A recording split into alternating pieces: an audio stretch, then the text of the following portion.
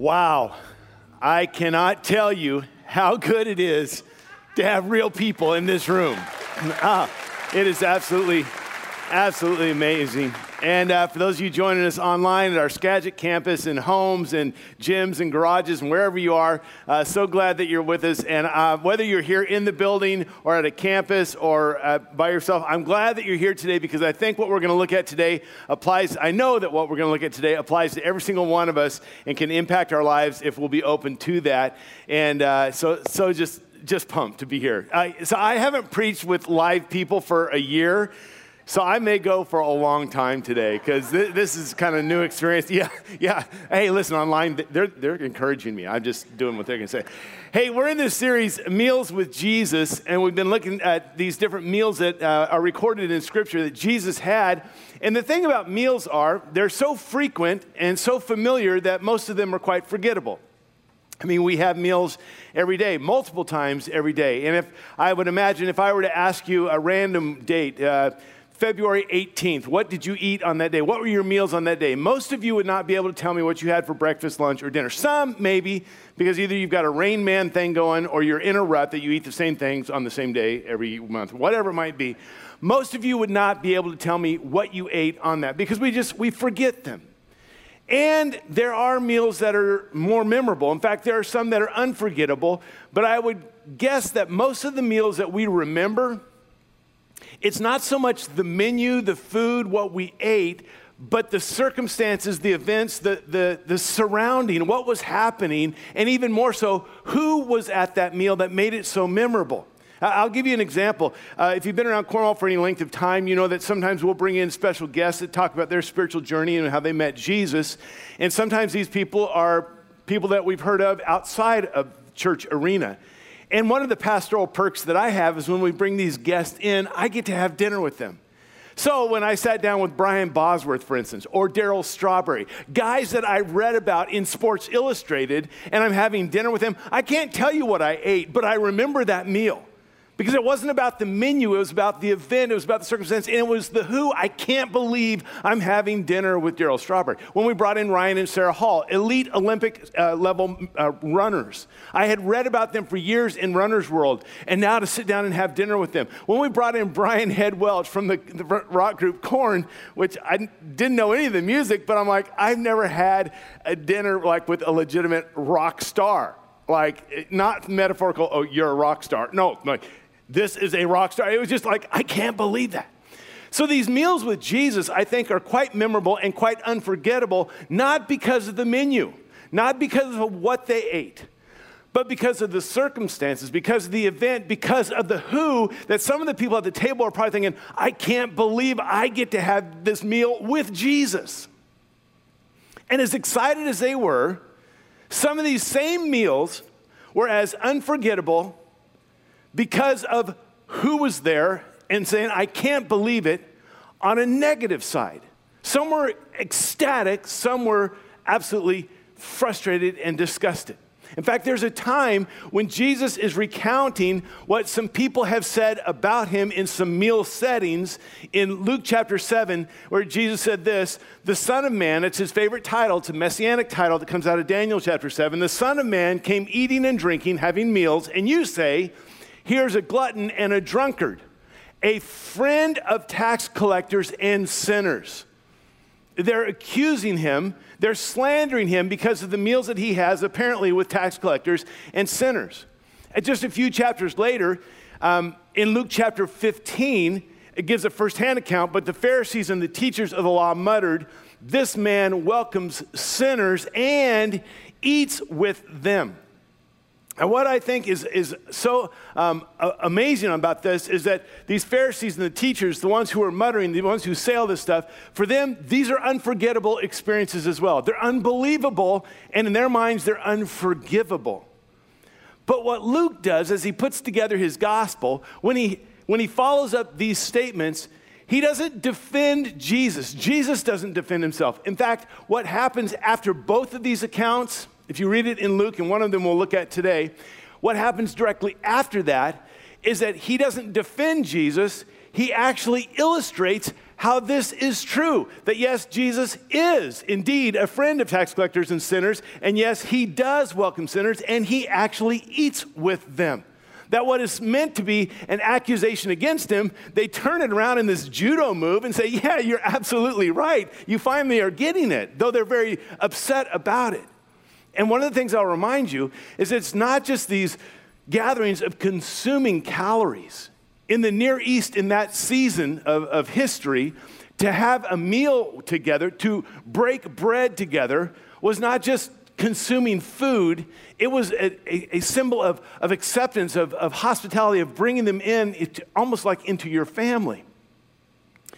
Henry Nouwen said this. He said, they put Jesus' legitimacy as a teacher in question by criticizing his closeness to sinful people. That they're saying, how can you trust what he says? Don't you see who he associates with? Like, if he does this, you cannot listen to him in this arena. And Jesus is saying quite the opposite. Because of this, you ought to believe this. And it's an amazing thing when you see these meals with Jesus, that Jesus is wide open, indiscriminate with who he will eat with. Very inclusive, even scandalous with who he will have meals with, who he eats with. And you see it over and over again. We've seen it. And we also find that Jesus is incredibly comfortable having meals with religious people and non-religious, irreligious people, and he's comfortable even having a meal with religious people and irreligious people at the same table, even though they're all uncomfortable. He's perfectly comfortable with it. And so today we want to look at another one of these meals with Jesus. We're going to be in Luke chapter 7. If you want to follow along with your Bible, your tablet, or your phone, whatever, Luke chapter 7. Like I said, I'm so glad that you're here because this meal is incredible. And it speaks to every single one of us. Whether you believe in Jesus or not, you're going to see a picture of the most beautiful Savior in the world. Even if you don't believe it, you've got to hope that this would be somehow true. And if you're a follower of Jesus, you're just going to, again, I think, recognize the amazing Jesus that we follow. All right, so Luke chapter 7. We don't know exactly where this meal took place. If you read it in the context of Luke, Jesus and his disciples had been in Capernaum. That's where a couple weeks ago we talked about he spends most of his ministry up in the northwest corner of the Sea of Galilee, in the Galilee area. Just preceding this, he and his disciples and a whole bunch of people come into this little town called Nain. And as they come into this town called Nain, there's a funeral procession. And Jesus disrupts the entire funeral procession because he brings the dead boy back to life, which will mess up your funeral plans in a good way. And so then it says they go in the surrounding regions. So we could extrapolate out from that they're in the northern Israel, Galilee type area. Where exactly, we don't know. But here's where the meal starts in verse 36. Now, one of the Pharisees, religious leader, this guy's name is Simon. We'll find that out later, but in case we don't get there, let me tell you in advance. His name is Simon. We do know that. It's Simon. One of the Pharisees, Simon, invited Jesus to have dinner with him, which at first glance, if you know about the Pharisees and you know about Jesus and you know their relationship, seems a little odd. Why would this Pharisee be inviting Jesus? We don't know his motives. It could be that he genuinely is curious, because we have found in Scripture that not all the Pharisees were antagonistic towards Jesus. Nicodemus, for instance, would come to him and ask and inquire and eventually become one of his followers. So it's possible that this guy actually wants to hear what Jesus has to say. Highly unlikely, however, if you see at the end of the passage, what we won't get to, the lack of hospitality that he shows to Jesus. Another option is that he wants to back Jesus into a corner. And this is something that the Pharisees did quite frequently, where they would ask him some question, they would try to get him up against a wall, try to pin him, try to give some grounds for which to eliminate him. And that could have been the case. Or it could have been that this Pharisee does this in a self-serving way. This Jesus is drawing all kinds of attention. Thousands of people, as we've seen, thousands are following him around. And maybe there's something like, you know what? Everyone seems to love him. If I have him in my home, maybe they'll love me, or maybe it'll make me look good. We don't know the reason. All we know is that this Pharisee Simon invites Jesus to have a meal with him. In that culture, to say no to a meal invitation would be an absolute insult. And so Jesus goes. He goes on to say this. So he went to the Pharisee's house. I don't think it's just so that he won't insult him, because there are times when Jesus actually does insult the Pharisees, and he doesn't really care what they think because he wants the truth to be known. I think this one, though, is not about not wanting to insult him. I think what we see here is this heart of Jesus that recognizes this is one more opportunity to extend an invitation to the table in the kingdom of God to this Pharisee and to his friends, to other people as well. So Jesus sees it as a positive thing. Regardless of what his motives are, Jesus is going in with a mission, with an agenda. The very reason he came to earth, to seek and save that which is lost. So he goes. And then there's this really peculiar little detail that Luke throws in. And reclined at the table. Reclined at the table. That seems a little odd. Why would Luke say that? Well, part of it, I suppose, is just to give you kind of a cultural context. Now, when I was raised, my dad would say at the dinner table, hey, don't slouch at the table, sit up. I could have said, well, Jesus reclined, but I didn't. So culturally, when they would have a meal, it wasn't like they would pull their chairs up to a table or a bar stool up to a platform there. The table was lower to the ground, and it was surrounded by cushions. The best way I can explain this is if you've ever played a board game on the floor. Okay, let me illustrate this. I'm not trying to be seductive or anything here. But I don't always preach laying down, but when I do. Okay, if you've ever played a board game on the floor, Monopoly, Chutes and Ladders, whatever, Candy Lane. If you play a board game on the floor, for me, this is how I would often play it. Kind of propped up on one elbow, leaves his hand free to move around or collect money or what have you. This was very much the way that the position they would use in eating around these lower tables with these cushions to lean against one elbow and then to have the hand free to dip into the hummus or what have you. All right. So you say, great, nice little cultural background on it. But I think there's something much deeper here. I think there's a reason that Luke throws this in. Because that fact that Jesus is reclining at the table shows that Jesus' posture reflects his posture. I know you're struck with my depth. Some of you are saying, Bob, you've been preaching to an empty box too long. Hold on a second. His posture reflects his posture. If you look up the word posture in the dictionary, the first definition says the position in which someone holds their body when standing or sitting. It's a physical position. It's observable. That's what we see. He's reclined. But wait, there's more.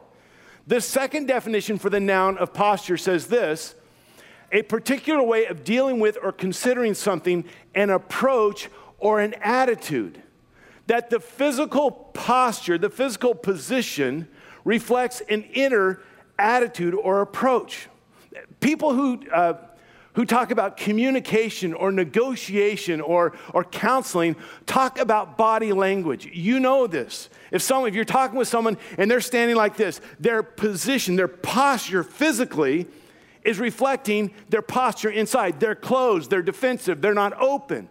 And so Jesus here is reclining physically, but I believe it gives this picture, this reflection of his approach and his attitude. While he's reclining, he's relaxed, he's relational, he's comfortable, he's approachable, he's accessible, he's not defensive, he's not being authoritative, he's there and he's enjoying this.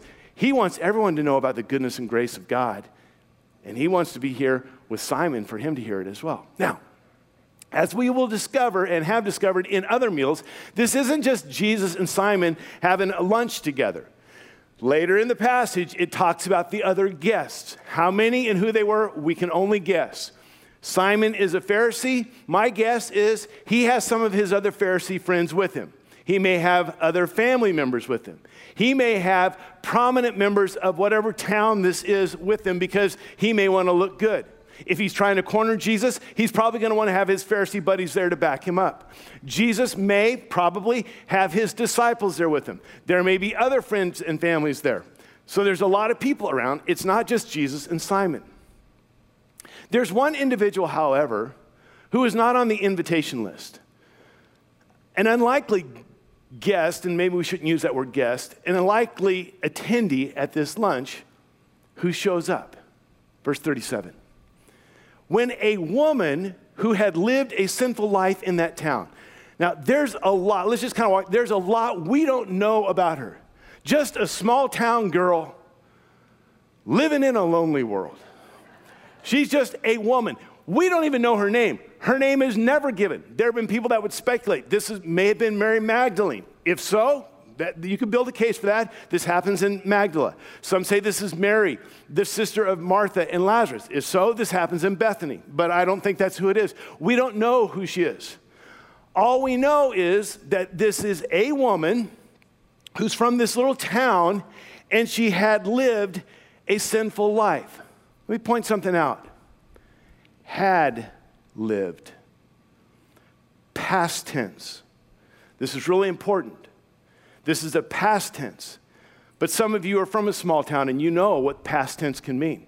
Some of you have been to high school reunions. Some of you know what your families. There are some things that happened in your past, some things you did in your past, some chapters you had in your past, some before, and people will not let you forget it. You are forever branded as that person or that event or what happened in that season. And my guess is that's what happened with her. She will always be known as what she was in that season. What this sinful lifestyle is, we don't know. There are no details, no specifics. You can speculate, you can guess, and most likely, with it being a woman, not a man, it may have had to do with some promiscuity, some sexual indiscretion possibly being a prostitute. That's the easiest one to guess at. And if that was the case, in that town, they remember how she dressed. The way she dressed was so revealing.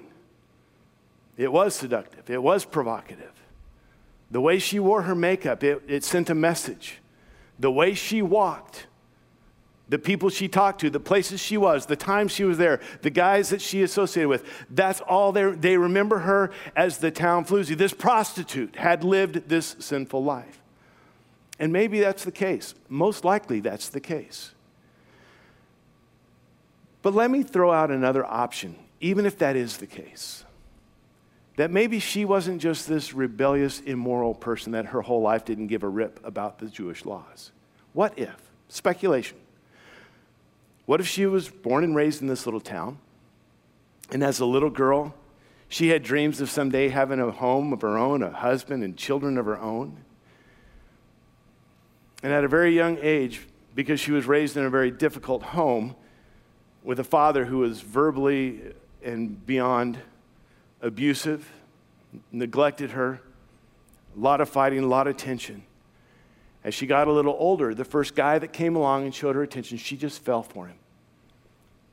And she married him, maybe because she loved him, but maybe it was more just to get away from that situation. And now she's going to pursue this dream of a husband and children of her own in a home that would be different. And then she discovers her husband is no different than her dad. The way he abuses her. And eventually, he divorces her. Because even if he is a Jewish and a law-abiding Jewish man, he could divorce her. Now, if he followed the teaching of the Rabbi Shammai, he could only divorce her for moral purposes. But there was another rabbi who had another set of teachings, Hillel, and Hillel was far more loose with his reasoning that would justify divorce. So loose, in fact, a man, according to the teachings of Hillel, could divorce his wife for burning the dinner or oversalting the food.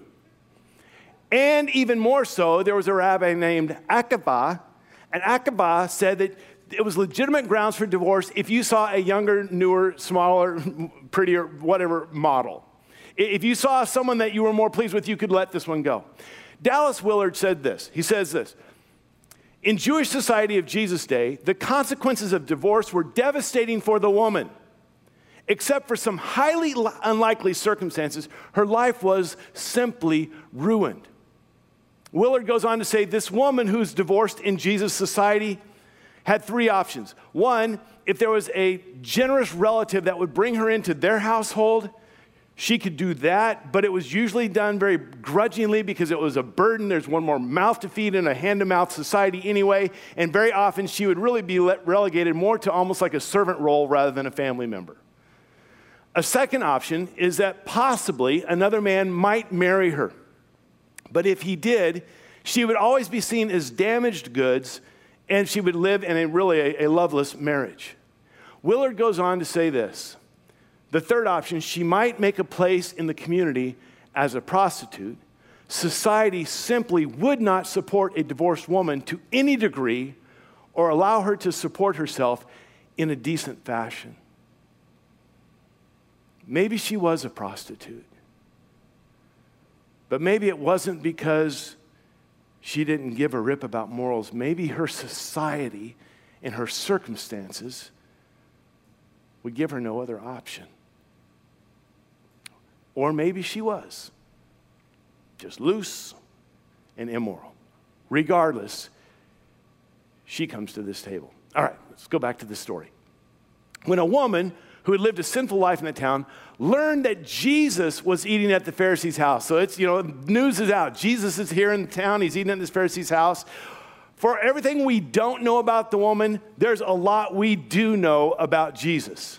And there's a lot that we know about Jesus and how he interacts and relates with women in that society.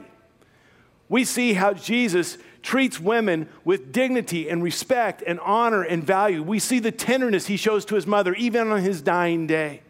We see the way he lets Mary, the sister of Martha and Lazarus, sit at his feet to learn. No other Jewish rabbi would do that, but he values her and allows her to be a follower, a listener, a disciple, as it were. We see how Jesus cares for the needs of women who are desperately in need. The Syrophoenician woman that Pastor Kip preached about a few weeks ago, the widow in Nain, the funeral that he interrupted, she was a widow, had lost her son. She has no other relative, and Jesus meets her need. Mary Magdalene, who was riddled with demons, the woman with the issue of blood, who for 12 years, and he calls her daughter and he heals her. We see how he interacts with women who have a sinful past.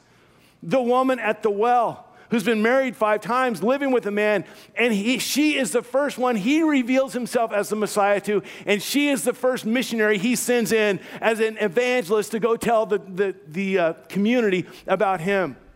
Of the woman caught in the very act of adultery, when all the accusers leave, he says to her, "Neither do I condemn you. Go and sin no more." We know how Jesus would interact with a woman like this. And my guess is, maybe he had. Maybe their paths had crossed somewhere earlier. And maybe he was the first and maybe the only man who ever treated her like a person, not an object, who saw in her worth and value and gave to her grace and forgiveness. And now she hears that he's back in the area. And this nameless woman comes with her wordless worship. And what you see in the passage there is that without uttering a word, she expresses this extravagant outpouring of deep, deep gratitude, love, and worship of Jesus. And the way it happens, it no doubt, unintentionally on her part, draws attention to herself. Verse 38. She brought an alabaster jar of perfume, no doubt the most valuable thing she owns. And she stood behind him at his feet, weeping. Here's Jesus reclining, the disciples, Simon, the Pharisees, everyone's there, and she stands behind and she's weeping. And then it seems to imply that she's no longer standing there. Now she's at his feet because she began to wet his feet with her tears. And all this is happening while they're having dinner. And I can imagine the disciples going, okay, this is different. Peter's probably going, there's no crying in baseball. What's she doing? She's crying and weeping. And then what she does next to us is just plain weird. It's flat out funky to us. But to them, it's so transcend weird. It's so far beyond funky. Look what happens. Then she wiped them, his feet, with her hair, kissed them, and poured perfume on them. I read that, I'm like, weird. They see this. It's not just weird. Because in their culture, in their society, An adult woman would never let her hair down in public. In fact, the only place she would let her hair down to be seen by a man was with her husband, and some would not even do that with their husband. And here's this woman doing this thing, at best case scenario, is inappropriate and immodest. But it's also like intimate, provocative, and immoral. And she lets her hair down, and she's wiping his feet, and she's weeping, and she's pouring this ointment over. And everyone's observing it. Everyone's seeing it, including Simon, because it's happening in his house, at his table, at his meal. When the Pharisee, Simon, who had invited him, saw this, he said to himself, doesn't say this out loud. Now, listen, you know what this is like. You see something happening, you observe something, you're not going to say anything out loud, but the things you're saying, you know what I'm talking about, right? The conversations you're having, the statements you're making, the questions you're asking, it's all happening. No one hears it. You don't say it out loud. And sometimes you do and say, did I say that out loud? But it happens up here. And you can just imagine all the things that's going through Simon's head, all the questions he's asking, all the statements he's making, all the judgments he's casting. And as you see, because the Bible will give us a little glimpse into one phrase from that conversation he has in his head, and you can just see the disdain and the disgust. What he says to himself is this: if this man were a prophet, he would know who is touching him and what kind of woman she is, that she is a sinner. I mean, you can just see this, just seething out of him. And his judgment of her. You remember, she had lived, but what does he say? He categorized it. He would know who is touching him and what kind of a woman. She's in a category, what kind this is, that she is. And he identifies her. He labels her. This is the kind of woman she is. This is who she is. It's not what she's done. It's who she is. And then he gives her this title. She is a sinner. And in his morality, in his self-righteousness, in his religious nature, he judges her.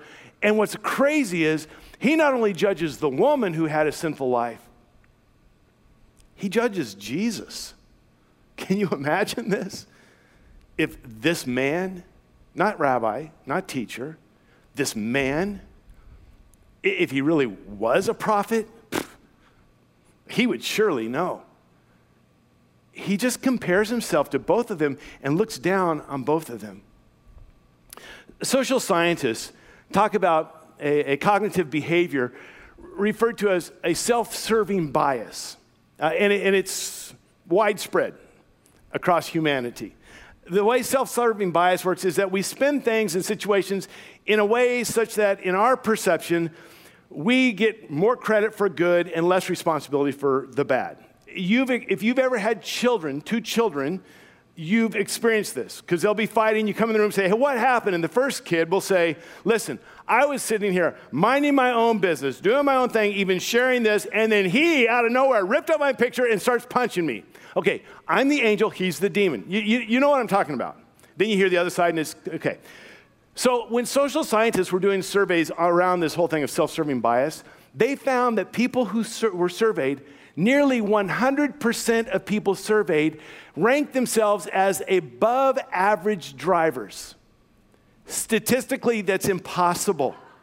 You cannot have 100% above average.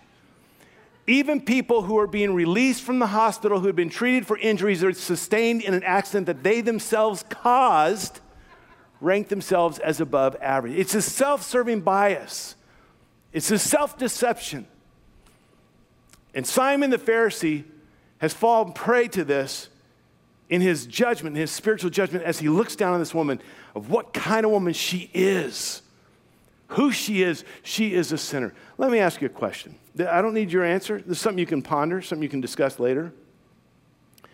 How much sin must one commit, or how badly must one sin to be considered a sinner? When is it that this becomes our title? And most people say, well, yeah, I'm not really sure where the line is, but I can sure spot it in people. Okay. You see, Simon, his righteousness judges and distances. His self-righteousness, judges the woman, she's a sinner, judges Jesus, this man, if he were a prophet, and distances. She's not invited. In fact, if you'll look further ahead later, his lack of hospitality, he kind of, while he invites Jesus, he also kind of distances himself, not wanting to be too associated, too friendly with this Jesus. But the converse is so beautiful because Jesus' righteousness forgives and welcomes. Because Jesus was more interested in her restoration than his own reputation. He cared more about her than what anyone would think about him. Simon's righteousness was a pseudo-righteousness. It was a faux righteousness. It was a quasi-righteousness. And that kind of righteousness judges and distances. True righteousness forgives and welcomes. All right. This meal, no doubt, impacted this woman. And I think it impacted Simon the Pharisee, probably in a negative way. But I believe that this encounter impacted Jesus as well. All right, verse 40. Verse 40. Jesus answered him, Simon, I have something to tell you. Tell me, teacher, he said. Funny thing. Jesus answers him. Simon hasn't asked him a question. You know what he's answering? The question Simon's been asking in his head. Jesus knows. Could you imagine this? Those times when you're having that go on and then someone's able to hear your thoughts. I mean, like, what if right now, and I'll just talk to you in the room, what if someone that's online, or worse yet, in Skagit? What if someone who's in Skagit right now is thinking evil thoughts, questions like, how long is Bob going to preach? How long is he going to go on? How long is this sermon? When will it ever end? And what if as I'm preaching, they're thinking these thoughts, never saying them, no one knows. In fact, there's miles of distance. And then all of a sudden I just stop and I look right at them and call them by name. Brian? Got about 12 more minutes. Just hang on, brother. Like, how did he know? Simon's got these questions and Jesus answers them. Here's the irony in the thing. Simon says, if he was a prophet, I think being able to hear your thoughts would qualify you as a prophet. So Jesus answers him and says, I got something I want to tell you. And then in typical Jesus fashion, he tells a story. He says, 2 men owed money to a certain moneylender. Now, this isn't your normal parable. It is a parable, but this one's different. Because of what's happening in the room around the table, Jesus begins to tell this story.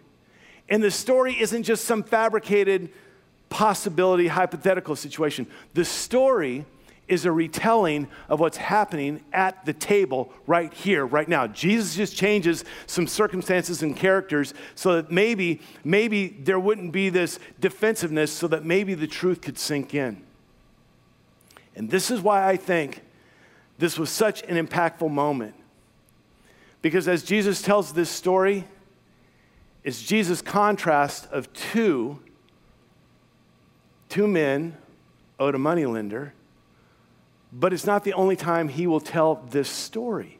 It'll take different forms. In Luke chapter 10, there's a contrast of two. There's the Samaritan and the Levite, and I wonder if Jesus, as he's telling that story, thinks about this meal. In Luke chapter 15, there's 2 brothers, an elder brother who always keeps the rules, and a younger brother who's had a sinful lifestyle. And I wonder, as he tells this story, in this contrast, if he thinks about this meal and these individuals. In Luke chapter 16, there's the rich man and the poor beggar Lazarus, this contrast, and I wonder if he thinks about this meal. In Luke chapter 18, he tells about a Pharisee and a tax collector who go up to the temple and pray, and he contrasts the two, and I wonder if he thinks about this meal.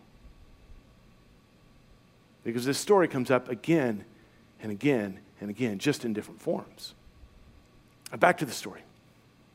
2 men owed money to a certain moneylender. So they're very much alike. They both owe money. One owed him 500 denarii. A denarius was a day's wage. And the other 50. Okay, so that they're alike, but they're different. One's 10 times worse off in debt than the other. But they're both in debt. Neither of them had the money to pay him back. Okay, now they're back to the same. So they were the same, they were different, but now they're the same.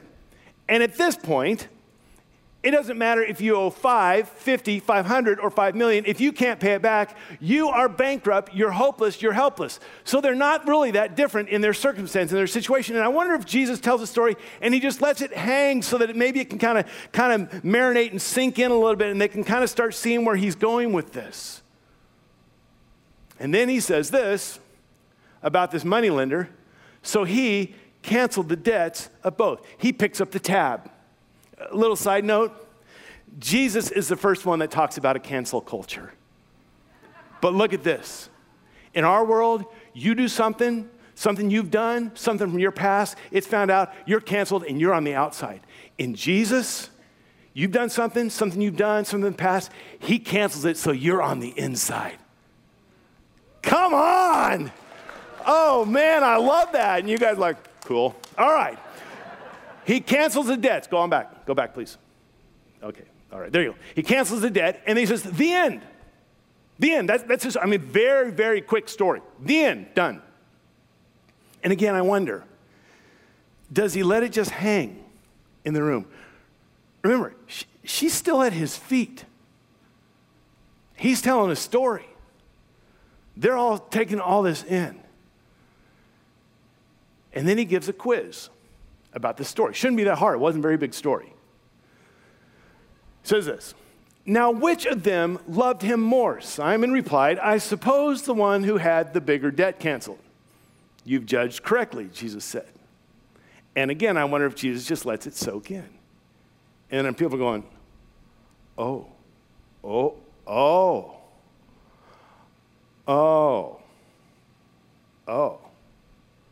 I wonder if they're starting to get it. And maybe some, maybe like you, come to your own conclusion like, well, shoot, if that's the case,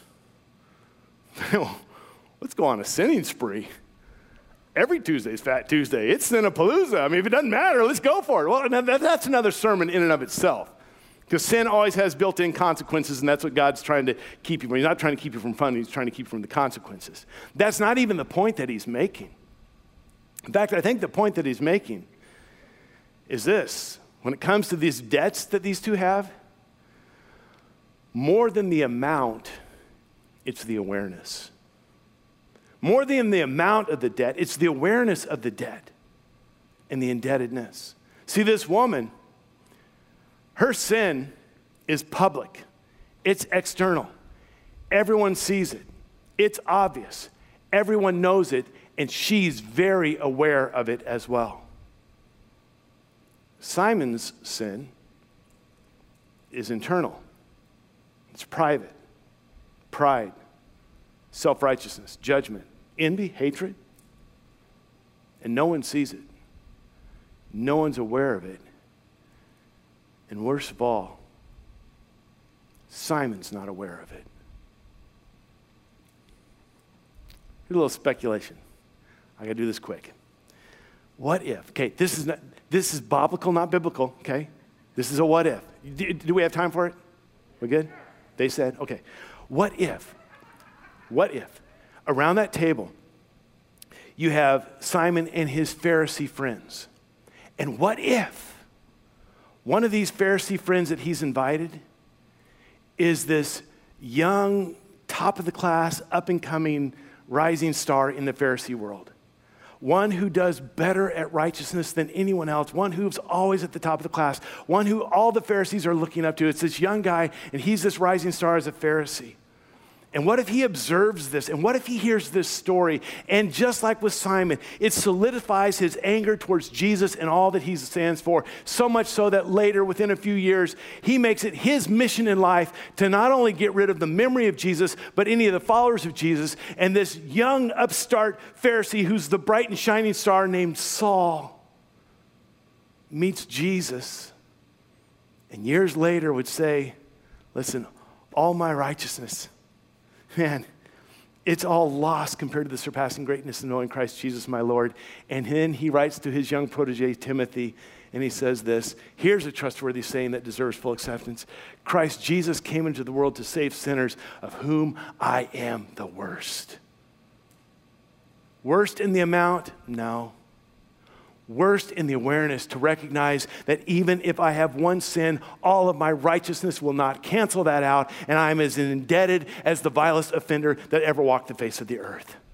I'm the worst of the sinners. It's not about the amount. It's the awareness of our indebtedness.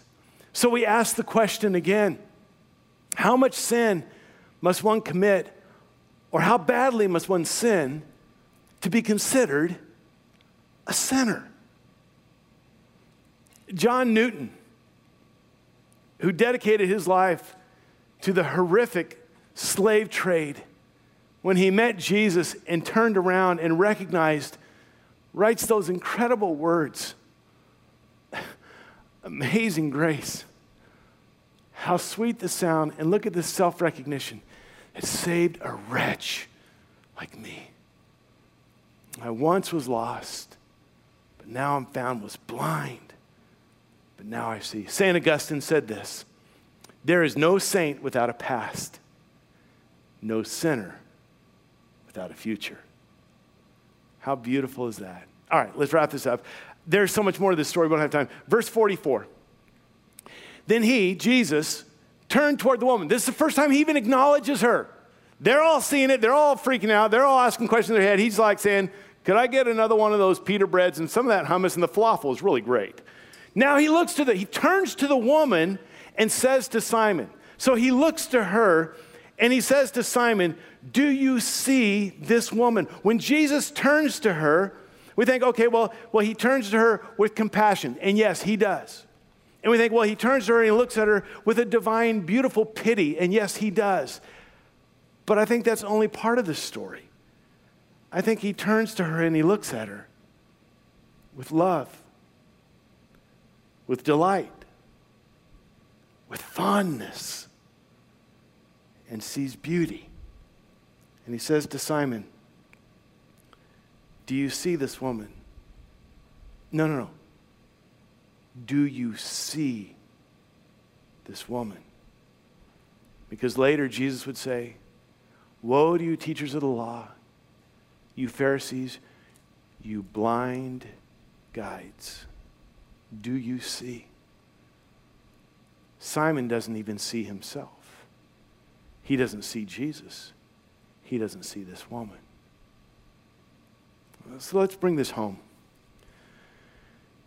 If any of us ever thinks that we're good enough, that our righteousness, that our religiousness, that our church attendance, that our Bible reading, that our saying yes to this, no to this is good enough, we are blind and self-deceived, just like Simon was.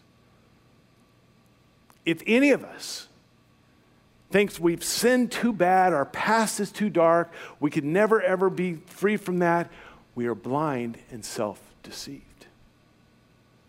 If any of us ever thinks that somehow in our own doings that we have the ability to judge others, then we are blind and self-deceived. Now, Henry Nouwen, in his book, Return of the Prodigal Son, which I had time to spend more talking about that, he talks about this story, the prodigal son, Luke 15, which is a picture of what happens at this meal. And he talks about this Rembrandt painting that he spends an entire day just meditating upon and looking at. And then he talks about his own spiritual journey of how he saw himself as the younger son who was lost and rebellious. And then over time, as he became, this priest, and that he saw himself as the elder brother who was dutiful and doing the right thing, but still far from the father. And then later a friend said, but don't you understand that as the younger brother or the older brother, you're called to the role of the Father. And he writes in that book these words, if God forgives the sinners, then certainly those who have faith in God should do the same.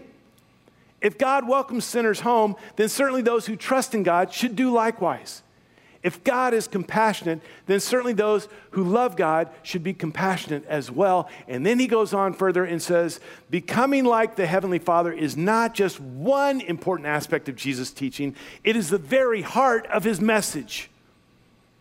That we, who've been invited to the table of Jesus, who've been extended grace and forgiveness, we ought to approach that table as forgiven sinners, forgiving sinners. That we ought to be the ones who recognize what Jesus has done for us and extend that and put that forward to anyone and everyone. At the end of this story, in verse 50, it says this: Jesus said to the woman, "Your faith has saved you. Go in peace."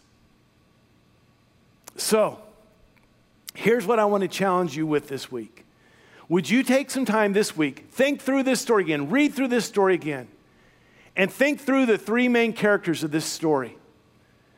Think and ask, is there any Simon in me? Is there some judgment? Is there some attitude? Is there some hidden sin?